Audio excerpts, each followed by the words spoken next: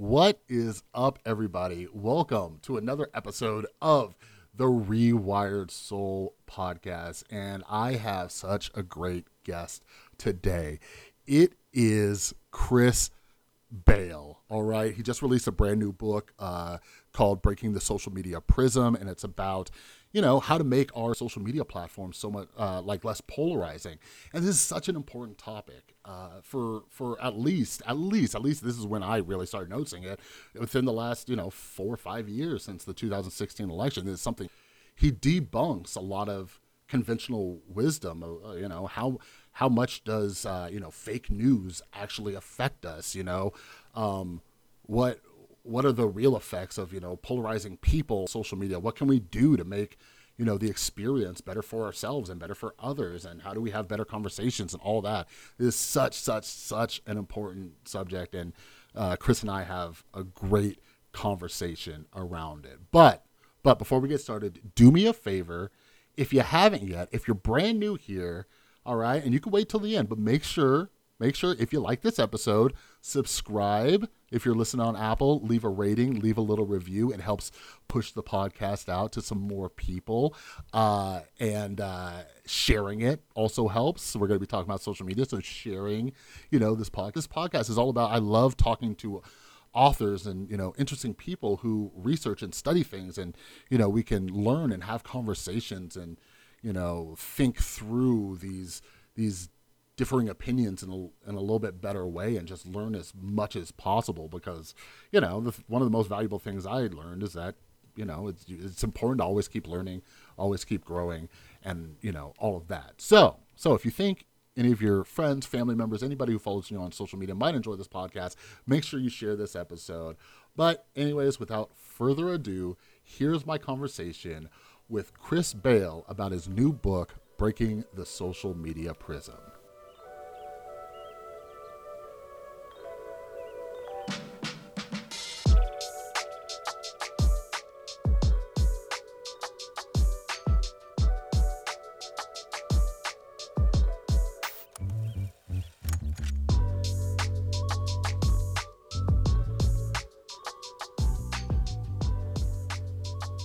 Hey, Chris. First off, thank you so much for coming on the podcast. I love the book. Loved it so much. I'm super excited to have you here.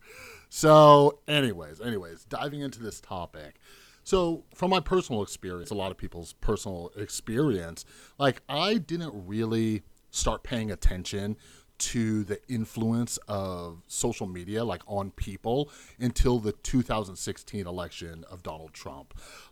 Most of us have this belief that the spread of fake news and polarizing posts cause tremendous harm for elections and these other social issues.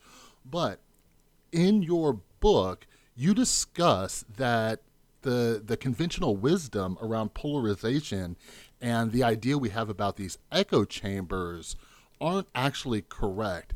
Can you kind of give us an overview of what your research has shown us about echo chambers and polarization? And how does this lead to your theory of the social media prism? Yeah, I think a lot of people subscribe to one of the following popular narratives about how social media polarizes us.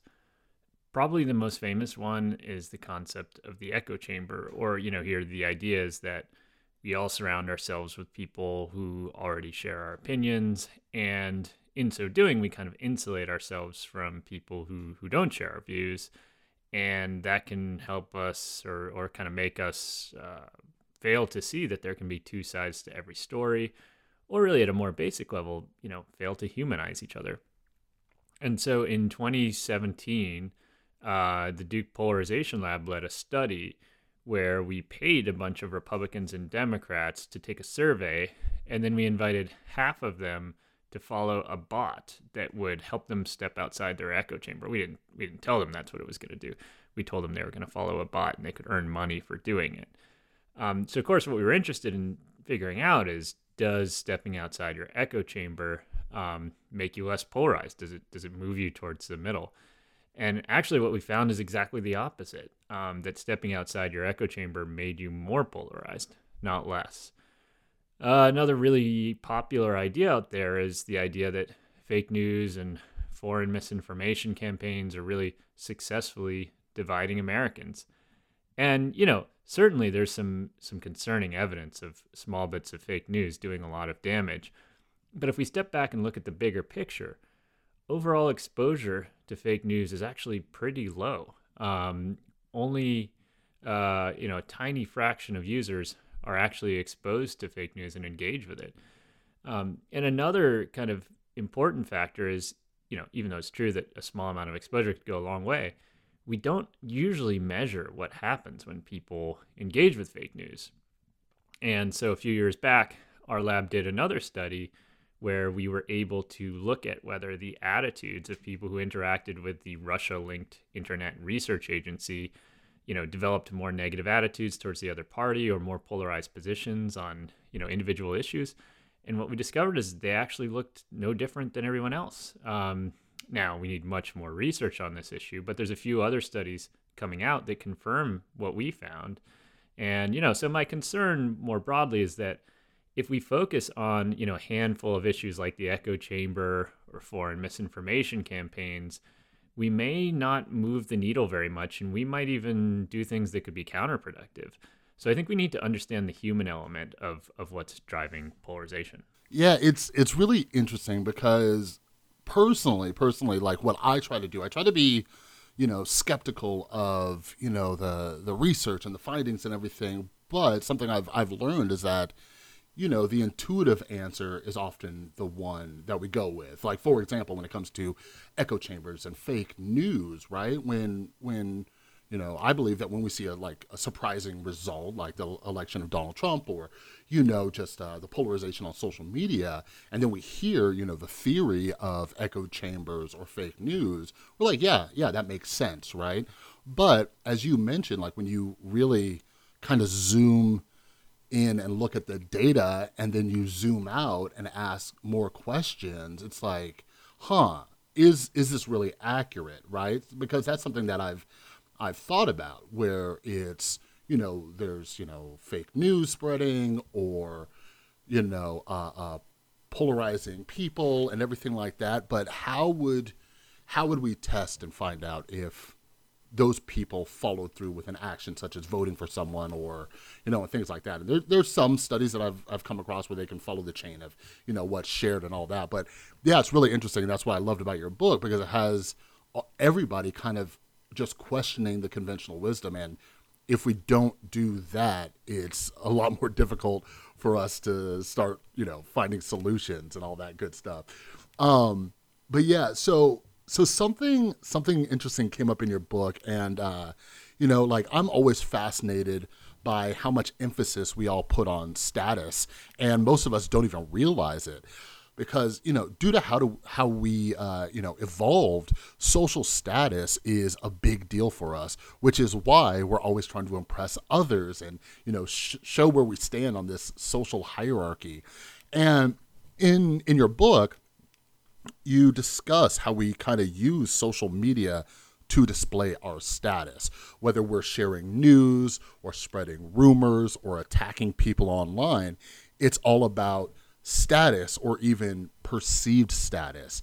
So based on your research, can you describe the ways our struggle for status manifests when we're kind of posting on social media? Yeah, I really do think it's all about status. One thing that social scientists like me have known for a century, really, is that, each day we kind of experiment with our identities in order to get social status. So we present different versions of ourselves. We observe how other people react to those versions of ourselves. And then we tend to cultivate the identities that give us a sense of social status, a sense of belonging.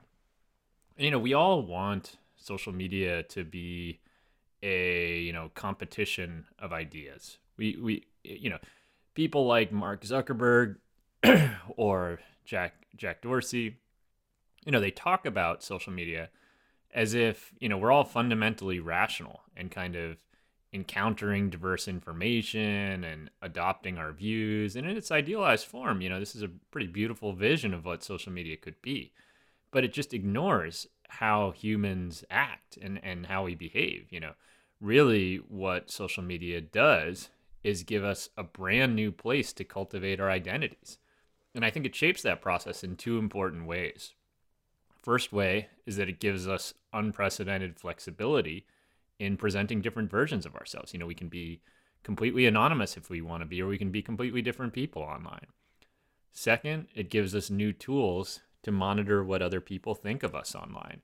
We have follower counts, like buttons, whole new vocabulary, like getting ratioed, to understand, which one of these things is working, and these concrete, if, sometimes misleading forms of social status. So yeah, it really is all about status, I think. Yeah, and I think you bring up such a great point, with like Zuckerberg and Dorsey, and this idea that, we're rational human beings. And when I personally just got like really interested in, psychology and social sciences and behavioral economics, it was purely because I was looking around, both online and just in real life, and being like, we're not rational. And I even look at my own behaviors, right? And I really got interested in the work of like Daniel Kahneman and Dan Ariely and all of that. And yeah, I think, that's something really interesting that you bring up here, as well as, in the book, where we have so much more flexibility online, right? I know, you probably know I do, and everybody listening to this, we know people who act differently in person than they do online, right? And a lot of it's because we want the world to see us, in a certain way, and, for the status. And one of the reasons I get so curious about this stuff is because I see people arguing or disputing or fighting online, and sometimes, I'm like, do you really believe this, or are you digging your heels into the ground as some way to show, what group, you belong to, and, or what your status is, and all of that. But yeah, speaking of, arguing and conflict and all that online, one of the most interesting chapters in your book, and I've read a lot of books like this, and it's very rare that someone dives into like the psychology or even the study behind online trolls, right? So in the book, I believe it was in chapter 5, you talk about, these quote unquote like lonely trolls. And although these trolls cause a lot of harm through what they say to others online, and sometimes even with their real life actions, I can't help but feel sorry for them. And you discuss how sometimes this is due to the trolls, lack of connection with others. So in your opinion, what can we all do to better connect with these, trolls, and hopefully show them that there's a better way to act? Like, do you believe something like, the Robbers Cave experiment would help by, bringing people together and identifying a common struggle to unite around? Yeah, I feel sorry for them too. The type of person who lives in a motel because they can't afford to live anywhere else, like a Motel 6, and falls asleep watching fake news and wakes up watching fake news, after recently losing a spouse, like one of the characters that I profile in this book. That's a pretty horrific existence for anyone to have. And, on top of that, suffering professional humiliations and really feeling marginalized for one's political views. I mean, we might disagree with those views sometimes, but, it's pretty awful to feel like you don't have a outlet and you don't have a way of fitting in. We all know that. That's kind of basic human instinct. So for people like this, yeah, I mean, social media becomes a kind of a refuge. They're all looking for ways to fit in. They can be a different kind of person online. That's exciting. They can, get engagement from other people who feel like they lack control in their everyday life. If they're suddenly getting people riled up online, or, having people cheering them on for saying extreme things, yeah, these trolls can really transform, live really different existences, from social outcasts by day, but, trolling micro celebrity at night, and however terrible that is for the rest of us. Yeah, what's interesting, and like some of my like old audience members who have been around for a while, like through YouTube and everything like that, like I've discussed this before. I've been very open about it in my teenage years. Like the rise of just the internet and like AOL and social media hadn't really taken off until I was late teens, early 20s maybe. But anyways, I was a troll. I was this online troll, and I would post on forums and argue with people in video games and all these. And just exactly like you point out, it's this, it was this lack of control in my life. Like I was, extremely depressed because of the issues I was having at home. And I was, had anxiety and anger issues. And online, I felt this kind of, control and, I can get attention. And, so I definitely empathize with these people, but yeah, I like you said, I think one of the most important things that we could do is try to put ourselves in their shoes. Like as cheesy as it sounds, like I have a 12-year-old son, but I've taught him, since he was younger, because I used to be one of these people. Like when he's dealing with someone who's even a jerk at school, I'm like, hey, like just kind of imagine like what their home life might be like. Maybe they don't, have as many toys as you do. Maybe they don't have parents who are hanging out with them and all that. And like you mentioned, like when you have, some stories in your books, like there's some people who are just going through terrible life circumstances. And I don't think we often think about who these people are, what they're going through, and isn't an excuse. Not really, in my opinion, but it helps us take a step back, empathize a little bit more, and maybe, come from a place of empathy and can try at least to have a decent, conversation about all this. But yeah, so in the book, a lot of people that you interviewed discuss how they felt this quote unquote need to rely to people, and I can definitely relate to that, and I'm sure a lot of people can, where we just can't let things go. We have to reply, right? So whether it was trolls or just people with moderate political opinions, why do you think we feel this need to argue with complete strangers? Like, do we really think we're going to change someone's mind by replying to them on social media? Or do you think the goal isn't to change minds, but kind of like what we were talking about a little bit earlier about status and group identity and all that? Is it more of someone just trying to solidify themselves within their group identity by saying, hey, this is where I'm staking my place, in this group, and this is my side. So the arguing is more of a sign of status. Yeah, why do we have this need to use social media? It's really bizarre to me. I mean, the curious thing to my mind is that so many people are arguing into the ether on social media when a majority of people say they know that nobody's changing their minds on social media. To me, this just suggests that it's all just performative. We're really performing for our side. We're performing for ourselves. We're deriving some type of satisfaction from kind of owning the other side or, putting them down. But yeah, it's definitely not about any kind of rational communication. It's really just about impressing other people. But I think this instinct to react, we have this powerful new tool to hear what people think about us. And so, yeah, we use it all the time. It's almost like we're just putting out signals, and these signals, give us clues about how to act, and something we all crave, a better way of monitoring our social environments, figuring out what other people think of us. Again, that's like a human instinct. So, to think about why people use social media, some people might say, well, we're addicted to the flashy, colorful apps, or, we're addicted to, other kinds of seductive technology created by Silicon Valley. And I think, yeah, there's some truth to that. But the deeper source of our addiction, again, I think is because it helps us do what's all too human. Try to find ways to fit in. Yeah, absolutely. Absolutely. And before I say this, I want to preface this for all of my wonderful listeners out there. Like, I mean, no disrespect, but like you said, like I'm very curious about this. When I see, for example, when I see someone just trolling me, on Twitter or in my YouTube comments. And then, I'll do some research. And I know a lot of creators and people in the spotlight, they do this, even though they might not talk about it so much publicly. But I'll look and I'll be like, who is this person, and everything like that.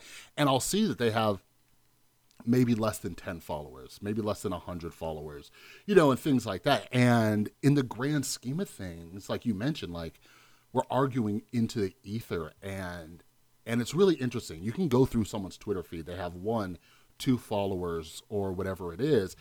And you go through and you see them with these super strong opinions and these replies, and not many followers. Rarely, if ever, do they get any likes or anything on that on their comments. And yeah, I could sit here and talk to you all day about this, because I think it's just the most interesting thing in the world. Because going back to conventional wisdom, we hear about how these flashy like social media apps, they give us dopamine hits and everything like that, and there's like these intermediate like rewards, and you never know if your post is going to go viral or one of your tweets is going to get a lot of likes. And I don't know if that's what people are chasing or what, but I look at it, I'm like, where's your reinforcement, right? Like if we're looking at behavioral psychologists, like what's making you repeat this behavior, because you're not getting positive feedback or no feedback at all, or whatever it is. So anyways, yeah, I think we should study that, a bit more. But anyways, moving on. So as someone like myself, I grew up in like the 90s and early 2000s, and I was super introverted. Like I mentioned, I was an online troll and things like that, but I didn't do that, at school or in person or anything. But anyways, for me, AOL and Instant Messenger was my gateway to actually start socializing without having this crippling social anxiety. And as a gamer, when internet gaming started to gain traction, aside from, me being a jerk online, I actually met so many friends like that I still have today, 20 years later, right? That I met through these online communities. So today we're more connected with communities of people from all around the world, and it's incredible. But it seems that we're constantly hearing the negative aspects of social media. For example, one of the biggest documentaries of 2020 was The Social Dilemma on Netflix, where it discussed how social media algorithms and how they can, lead to radicalizing people. And personally, I was shocked about how many people didn't even know how these algorithms work. But in your opinion, should more people delete social media or decrease their use of it? Like if social media is a tool, how can people best use it, to reap the benefits of, connecting with other people? Yeah, this is such an important question. I mean, I think that, so many people say, we should all delete our accounts, that this is the way to punish Facebook for, creating this, this tool that is, polarizing us or spreading misinformation or robbing us of our attention and in the extreme version of the story, shaping our beliefs and innermost desires. But, we need to think carefully about who's giving this message. There's a whole kind of cottage industry of apocryphal tech leaders who are, saying that they, through this miraculous engineering, created these powerful tools to manipulate human psychology with unprecedented scale. And that's a seductive narrative, especially when it comes from people who profited from these things. But, now they're profiting from selling books about, how social media is shaping our psychology. And when we get deeper into those explanations, we see there's actually pretty little evidence that things like micro-targeting, even micro-targeting for consumer behavior, is driving much of our behavior. So yeah, I think, I don't want people to delete their accounts, not simply because, I think social media is great. I see a lot of negative with social media. My deeper concern is more kind of pragmatic. What else are we going to do? We're all so embedded in social media, especially young people using social media in unprecedented numbers. I, like you, found comfort in digital communities growing up. And so I think there's an enormous potential there. The question to my mind is like, how do we design the platforms so that they encourage that type of positive connection instead of the trolling, pervasive incivility, and all that we see so clearly right now. Yeah, I remember one of my favorite analogies, and I teach it to my son with literally everything, especially now that we like to cook together and stuff. But anyways, I heard someone say that social media is like a knife, right? And if you're if you're paying attention to what you're doing, a knife could be a very useful tool, like in the kitchen when you're chopping up, vegetables or food or, whatever it is. But if you're not paying attention, it can hurt you, right? And I talk about this with my son about how things are, tools, and things can be either good or bad. It all depends on how we use it. And kind of like what you're saying, like with social media, I think that's just something we need to be aware of, right? Because it's insane that we can, connect with people from all over the world. Like I remember when I was a kid, right before social media started kicking off, they're like, hey, do you want to write like, a pen pal, a complete stranger in another country, and you wait weeks and, all that. But now it's like you can connect. And, yesterday I just tweeted out something like, hey, and I asked a question to any of my followers in the UK, and I got an answer. I probably could have Googled it, but I like connecting with people. But anyways, yeah, again, like anybody listening to this, like go get Chris's book because there's so many myths that he dispels. And I love how you just mentioned that, like there's little evidence that this micro targeting is like manipulating our psychology and actually works. And in my personal opinion, like I know we can all be irrational human beings, but sometimes I just feel like people don't give humans enough credit. Like we're just these mindless zombies with like no ability to control our actions, and we just see an advertisement and we immediately buy it, and and all these things. And while yes, there is some research and evidence out there that if we're not paying attention, yeah, we can overspend and buy things and all that. But yeah, it's interesting, and it's this whole cycle of people profiting and marketing and all that, and benefiting off just even talking about how these the psychology of social media apps and all that. But anyways, so for years we've been hearing about how misinformation and fake news spreads throughout social media. And I guess like while this is true, the conventional wisdom tells us that people are swayed by this type of misinformation, right? So like I mentioned earlier, like I've kind of always questioned this narrative because it's hard for me to believe, again, that just a majority of humanity doesn't have a single ounce of skepticism in their body. So when it comes to the spread of misinformation on social media, what have you found in your research? And I know you talk about it a little bit in your book, well, quite a bit in your book, but for those who haven't read it yet, what have you found when it comes to misinformation? Yeah, as I was saying earlier, there's surprisingly little surprisingly little evidence that misinformation is shaping our views.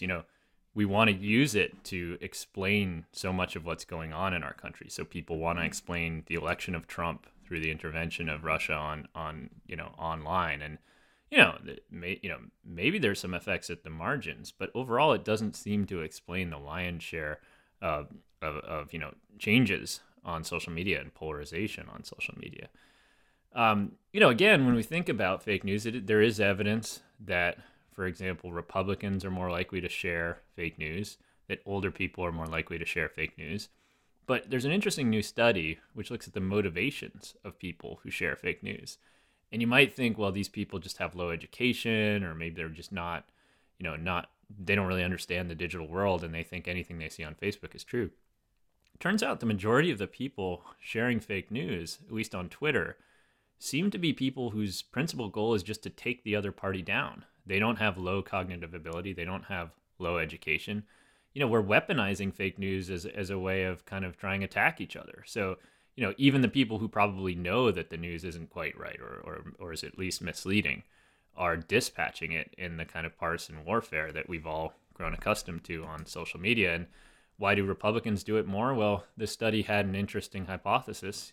Republicans believe that there's strong liberal bias in the media ecosystem. And so they may feel like they just need to throw any kind of negative news about Democrats back across the aisle, even if it is, maybe not the highest quality information. Yeah, that's really interesting, that study.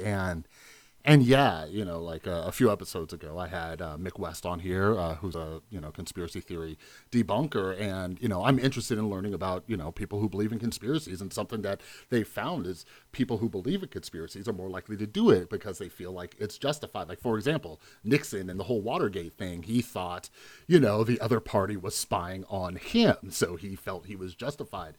So that's interesting. That's an interesting hypothesis that if you believe that there's a huge liberal bias in the media, you might feel justified in sharing something that you may not even believe is completely true. And going back to the whole group identity part of it,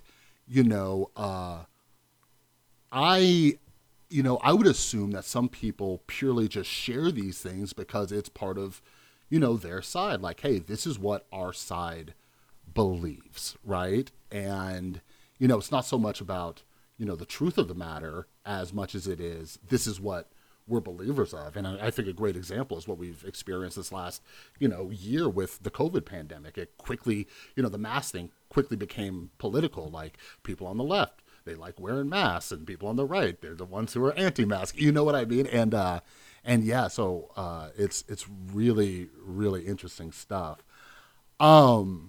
But yeah, like, so later in the book, you start discussing how moderates, like, they need to discuss politics more on social media. And I was actually just having a conversation with somebody about this the other day, because your research around this, it really changed my perspective, and it made me,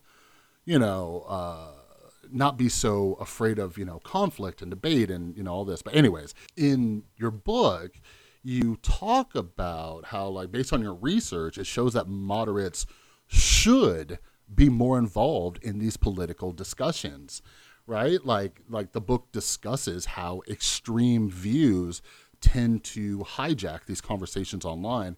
So can you explain, your research a little bit when it comes to moderates on social media, and how can more people get over, like I was saying, like this kind of fear of, conflict or even like healthy debate online? Yeah, moderates are so important. I think all of us have asked ourselves this question, and at some point, are there any moderates on social media? Like, is that an oxymoron, the idea of a moderate on social media? And there's a reason why we think that. We know that about 73% of tweets about politics are being created by about 6% of Twitter users, and those 6% of Twitter users have unusually extreme views. Meanwhile, the average social media user never talks about politics. And among political moderates, that effect is even larger. An overwhelming majority of moderates, and especially moderate Republicans, seldom or never post about politics online. And so they can really seem invisible. And, there's all sorts of reasons why this happens. Moderates may be getting harassed by extremists on the other side or even on their own side. But also, like, we have to think back to the motivation of using social media, right? It's about status. So is there status to be gained for moderates? And the answer, I think, is no. You get rewarded with status for preaching to the choir. You get likes and new follows for saying more extreme things. You don't get engagement around moderation, right? You only get attacked by those people who are trying to take down moderates, the extremists. And meanwhile, a lot of moderates have a lot of other sources of status in their lives. Maybe they care about their job or their family, or they don't want to have an awkward Thanksgiving dinner. And so this is one of the many reasons why moderates tend to disengage, according to my research. Yeah, it's so weird, and I don't even know what the solution around that is, because, like you mentioned, like we're all motivated by incentives, and something I noticed just when I became a creator, and started out, writing blogs and making videos on YouTube, is the way to build an audience, a following, is to, like you said, preach to the choir. Like, as as any type of, creator or influencer or person trying to get attention online, your best bet is to say what everybody agrees with, because confirmation bias is such a powerful tool. And yeah, and it's interesting because as you were saying that, I'm sitting here thinking, I'm like, well, how do we incentivize more moderates, to get into discussions, right? Like, because like you said, if you're not all the way to the left or all the way to the right, you're going to get attacked, right? And if you're if you're even somewhere in the middle, now you're getting attacked by both sides. So I could imagine, a lot of people just saying, screw it, like I'll just keep my mouth shut, So for anybody listening, like something I personally do, like I try to look at it, I know I'm not that important, but I try to look at it as somewhat of a responsibility to just go in there and present, a different point of view, and try not to come off as just someone like trying to start an argument, or, I'll ask questions and try to have a conversation and all that, right? Because hopefully, in my opinion, if enough of us can do this, maybe it'll encourage other people to realize, like, oh, I can express this opinion. I can, say like, hey, although I'm a liberal or although I'm a conservative, I disagree with my side, is doing, right? But anyways, Chris, I got one last question for you. So one of the things I absolutely loved about the final chapters of the book is that, yeah, you start diving into some solutions. You take some time to discuss how we can be less polarizing by removing things like, quote unquote, like hardcore liberal or Second Amendment loving conservative from our profiles or our bios. So here's my question. With our strong need to find like-minded individuals, what's a better way to find people who align with our morals and values if we're not somehow publicly displaying these things? Yeah, one of the funnest parts of writing this book was to do this thought experiment. If we could redesign social media from scratch, what should we do? And we just don't ask this question enough. We've been content to accept these platforms that were originally created for these ridiculous purposes, like, Harvard undergraduates rating each other's physical attractiveness. And now all of a sudden these tools are supposed to seamlessly evolve into the primary forum for discourse about social problems in the 21st century. It's absurd. So if we start to think about solutions, there's a lot that could be done from the top down and the bottom up. From the bottom up, we need to get better at distinguishing extremists from moderates. We need to learn how to avoid extremists, and we need to learn how to identify moderates. And that's why we spent so much time in the Duke Polarization Lab creating tools that people can use for free, this kind of middleware technology that helps you take control of your feed instead of, feeling like a victim of social media platforms. Learn to identify non-polarizing moderates on the other side. Follow the bots that we've created that retweet their messages. Check out our bipartisanship leaderboard. And from the top down, we really need social media companies to start thinking about what's the purpose of the platform. If it really is to produce better conversations, then we need to really think of what type of conversations are being boosted and rewarded. So, for example, instead of promoting people who are preaching to the choir, why not optimize the algorithms so that they promote or boost or, move up the order of messages in our feed that are actually resonating across partisan lines?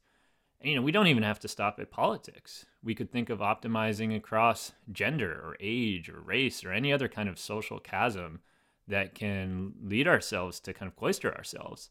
And in this way, social media could really begin to optimize for democracy instead of optimizing for this kind of weird status-seeking micro-celebrity that's really, deleterious to democracy. Yeah, absolutely. And what a great note to leave that on. And yeah, I think that's something we need to think about, is just the way the algorithms are, promoting certain types of like behavior and, preaching to the choir and all that. But yeah, anyways, thank you so much for taking the time to come on here, Chris. Thanks so much for having me on, Chris. Well, there you have it, everybody. That is Chris Bale. And again, thanks so much for coming on, Chris. And everybody listening, all right, like, this is such an important conversation. This is such an important conversation. So make sure you check out the description down below. I have a link to Chris's brand new book. It just came out a couple months ago. It's called Breaking the Social Media Prism. All right. This is such a great book. And it really, you know, as much as I research this stuff and try to learn about it, like, it opened my eyes to so many things, and like we talked about, it debunks myths and conventional wisdom and all of that, but it provides some practical solutions, right? So yeah, go check it out. I've also included his Twitter account down there. He's always sharing really cool studies and stuff like that on Twitter. He's pretty responsive too, you know what I mean?